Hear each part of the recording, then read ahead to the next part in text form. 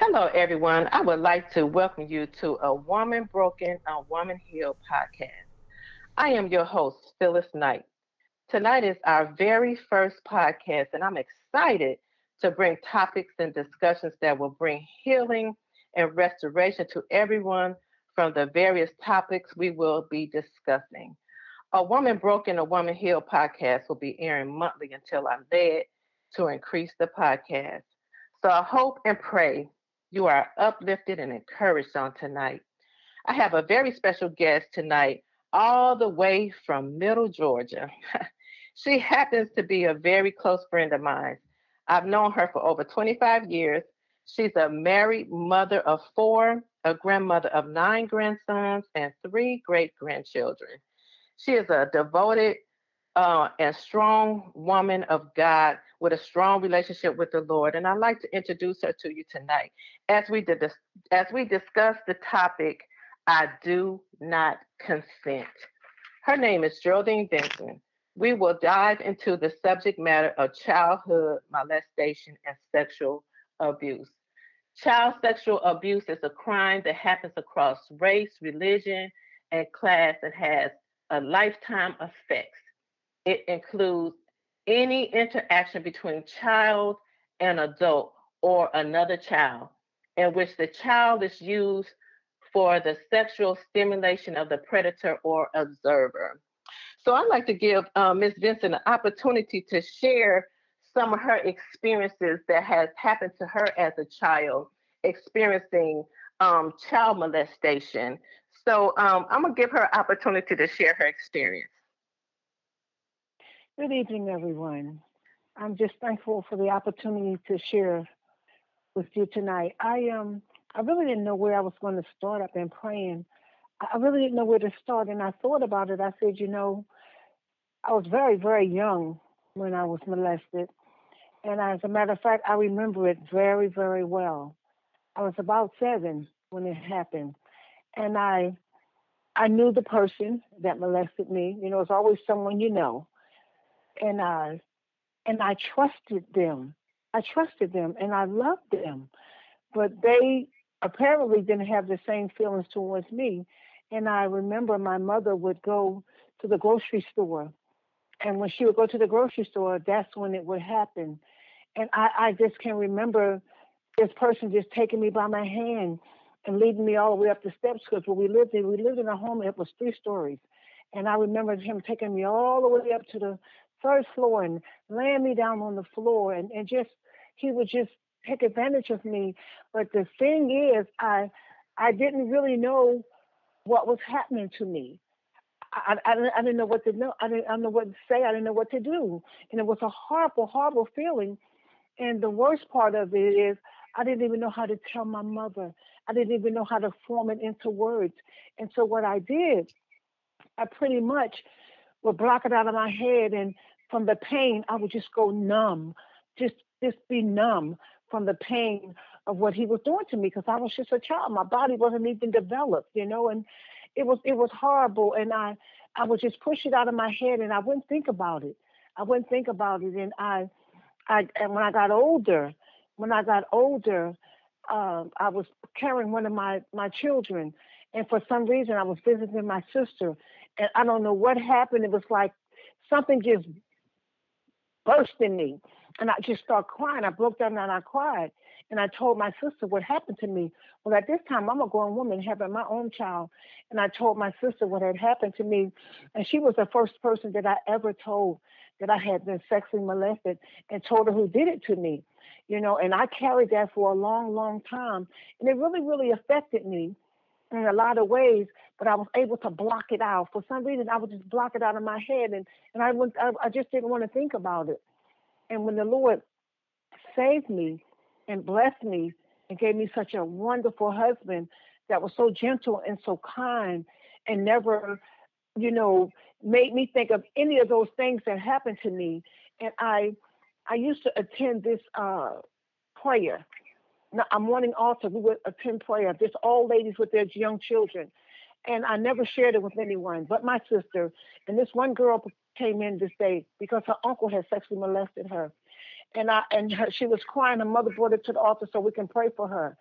And I was sitting there, and the Lord said, "You have the key. You have the key." I said, "No, Lord, I can't say anything, because if I say anything, everybody's going to know what happened to me." Well, to make a long story short, I stood and I shared my testimony with this girl, how I was sexually molested and I had no one to help me, and how blessed she was to have her mother to help her and to bring her to the altar where the saints can pray for her. And at that time of sharing this with the girl, the Lord delivered me, because the person that had sexually molested me, they were dead, and I had to forgive them from the grave. Now, the forgiveness wasn't for him, it was for me. And at that time, that's when God delivered me from that. And at that time, I was well in my late 30s. I was in my 30s at that time when the Lord delivered me from that. Wow, wow. Well, I can honestly say that I completely understand what you went through, because I also experienced child molestation. And I was also really young. I don't remember how old I was when it first happened to me, but I know I had to be about 7 or 8 years old. And it was one of my brothers, and Hmm. you're scared, you feel like you can't Hmm. tell anyone, you feel Right. trapped, you feel like sometimes, like if it's happened to you over and over again, you just want it to be over with. You know what I'm saying? And you feel like you can't tell anyone. You feel like you can't tell your mom, you can't tell your dad, you can't tell any of your siblings, and a lot of times, people that molest children, they do what they call grooming them. And what that is, they try to buy them stuff, give them gifts, or, they isolate them. You know what I'm saying? They make them feel like they older than they are. You know what I'm saying? And it's a Hmm. horrible, horrible experience. And like you said, a lot of times we don't even share with no one until we become adults. And it does affect our relationships with our Hmm. spouses or boyfriend or any Yes. other intimate partner that you have, because it brings about like a post-traumatic stress upon you, and a lot of times when you've been a victim of child molestation, you end up going through other sexual abuses, like being raped or victimized, by other people, so it's a horrible experience. And it do make you suppress a lot of the old feelings and the things that happened to you, and it's really just a horrible experience to go through. And a lot of people think that, like pedophiles, are, the ones that do perpetrate, child molestation, strangers or pedophiles. But most of the children that are molested, sexually molested, are people, in their family, or, a friend or somebody, like one of their neighbors that the children trust. You know what I'm saying? Like they'll get you, in a garage or somewhere isolated from other people, and abuse you. And when you're so young as a child, you don't even understand what's happening to you. You know that it's uncomfortable, it feels uncomfortable, but because you're a child and you don't understand adult things, you don't really realize the magnitude of what's being done to you until after it's been done to you over and over again. So how did you begin to how was you able to tell, like other people? Were you able to tell, any of your sisters, or was you able to tell your mom, or how Well, what happened? I wasn't able to tell my mother because my mother died when I was not very young, not too long after that, and I Hmm. wasn't able to tell my mother at all. And I did tell I told one of my sisters, and I shared with one of my great nieces, and they're about the only ones in the family that know. But it was horrible because it did something in my heart because I hated him. Even Mhm. after he died, when they had his funeral, I wouldn't go to his funeral, anything, and my mother was crying over him, and I was wondering why is she crying over him. Well, at the time I was so young, I didn't realize my mother. She never knew. She never knew anything that had happened, and it was just really, really horrible. And what it did, it make you feel kind of worthless inside. You just Mhm. it does something in you. You just some of the things that I did growing up. I really believe I did a lot of those things because of what happened to me. Because something was taken from me that I could never get back. Something was taken from me that no one never asked me. I didn't want that. I didn't even understand it at all what was happening to me, and it was really, really hard. And I shared it with my daughters. I shared it with my girls, and Mhm. I shared it with my husband. I was able to share that with my husband. And that was a blessing. Yeah, yeah, yeah. It is a blessing when you're able to share because a lot of times we feel ashamed. We feel like it's our fault. Like it's my fault. I did something wrong. I did something, you know, to make them do this to me. You know what I'm saying?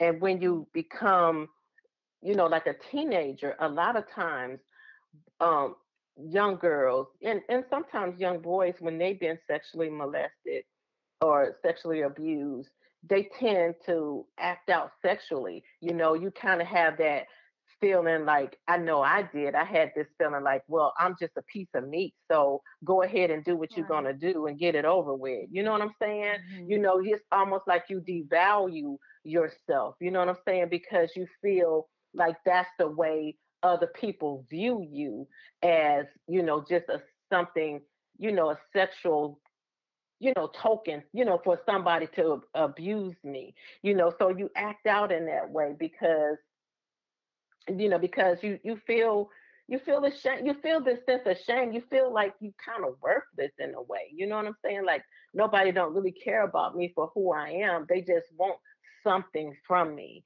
and like you said, a lot of times when you have gone through child molestation or sexual abuse, you end up being victimized, as an adult. You end up, oftentimes being raped, and things like that. You go through, some people be gang, what we call gang raped, but they're raped by several different, people at a time, or, or they feel like, they can't say no. They don't consent to what's happening to them, but because you kind of build up in your mind that that's the way other people view you, as this person to just take advantage of sexually, you almost give into that spirit, and so but it takes God to help us get through that kind of abuse, and help us to realize that we're worth more than that, but a lot of times kids are afraid to tell their parents because they're afraid that their parents or someone that they love is going to blame them for, what they're going through. But it's not the child's fault. They don't understand, and a lot of times, sometimes kids do tell their parents and their parents don't believe them. But parents need to believe their children when they tell them. Most of the times when children tell someone, an adult, that they're being sexually abused, they're not lying. And they need for an adult to believe in them. They need for an adult to trust that this child is telling them the truth, because it's nothing worse than being victimized by somebody who abused you sexually, and then to have your parent, or your caretaker or guardian, to not believe that you're going through what you're going through, or it's your fault, or Hmm. you caused this to make this happen. That's the worst feeling because you feel victimized double time. So I mean, I don't know, have you ever experienced any other type of abuses after you had gone through child molestation, or it was just Yes, during the as a yes. child? Hmm. You mean have I ever? You mean as a child or an adult? As you got older, did you experience any Yes, other yes, type I of did. abuse? Yes, Hmm. I did. I I experienced abuse. Hmm. As far as um, being abused. By a male. Right, I right, right, experienced that being abused that way, and I experienced being even being raped or as an older woman, right, and I right. just you just feel it's like this. You try to teach your daughters because I have three daughters, so I teach my children, and I Hmm. teach them to about their bodies and I teach them if something happened to you, you can come and talk to me. That's why it's so important for us to teach our children. But back years ago, parents didn't talk to their children about good touch and bad touch. We was just a bunch of little victims running around there, Right. and so many things happened to me. And I would get beat, and I remember just getting beat in my head so bad one time to it felt like I could feel the blood just running through my head and just being abused and taken advantage of, Right. and just feeling worthless and like, and you think about your body, the precious parts of your body, a girl growing up in a virgin, and that's taken away from you. And it's like, what else is left? You feel And like that because you feel like exactly. what else is left for you to take from me? So you develop a I don't care attitude until Hmm. somebody come along and teach you your worth. You have to know your worth because once you know your worth, no one will no longer be able to treat you like you're worthless. And that's what happened to me when the Lord saved me and He brought some older women into my life to teach me to know my worth. To Right, know my right. worth, and Yes. that's the thing that really helped me. Right, right. You're right. Oftentimes, that's really the only thing that help us is God helping us. I know. You talk about, like for me, I suppressed a lot of what happened to me. I didn't want to talk about it. I didn't want to think about it. I didn't want to deal with it. And I didn't talk about it until I was probably about 25. I was married at that time. And I was separated. I don't know if my brother remember. We discussed it at his house when I was staying with him for a time, and we the discussion came up that my someone my father knew about it, or had been told about it. I'll say it like that. And at that time, my dad was deceased, and I was kind of angry, with my father, like from the grave. I'm like, y'all didn't protect me. But God had to heal me, and He had to reveal to me that I had resentment towards my mother, for what happened to me, because I remember one time as a child, we had a garage in our backyard. Our garage was detached from our house, and we had a three-car garage. And in the middle garage, we had a car that used to, be in a car. And my brother, he, took me in the back of the car and, did some things to me or whatever. And it was hot. It was the summertime. I was sweating, and I was kicking and screaming, And my mother came out there and she was like, what's going on? And she said, my mom used to always say, I'm gonna tell your dad, whatever. But I don't know that my mother ever told my father. And I felt like nothing was done about it. So I was angry.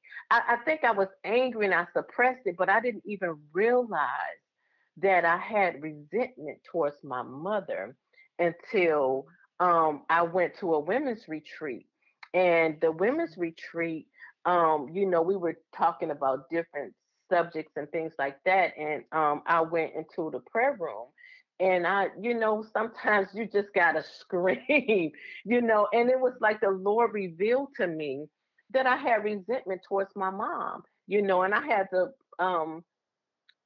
forgive my mother, because, you know, I can't imagine how my mom would have felt. I can't imagine how I would have felt if I would have, seen something like that. You know what I'm saying? So I can't really, blame. I'm not blaming her. It's not her fault. But as a child, I felt like, I didn't get the protection that I felt that I needed. So when my brother left and went in the military, I felt relieved. I was like relieved, like it's over. You know what I'm saying? So that was like the relief I needed when he left. I was happy he left, and I hated when he came home. But I mean, I was glad to see him because that was my brother, but at the same time, he couldn't have left quick enough. So, a lot of times, we have to, God have to bring healing and restoration in our lives.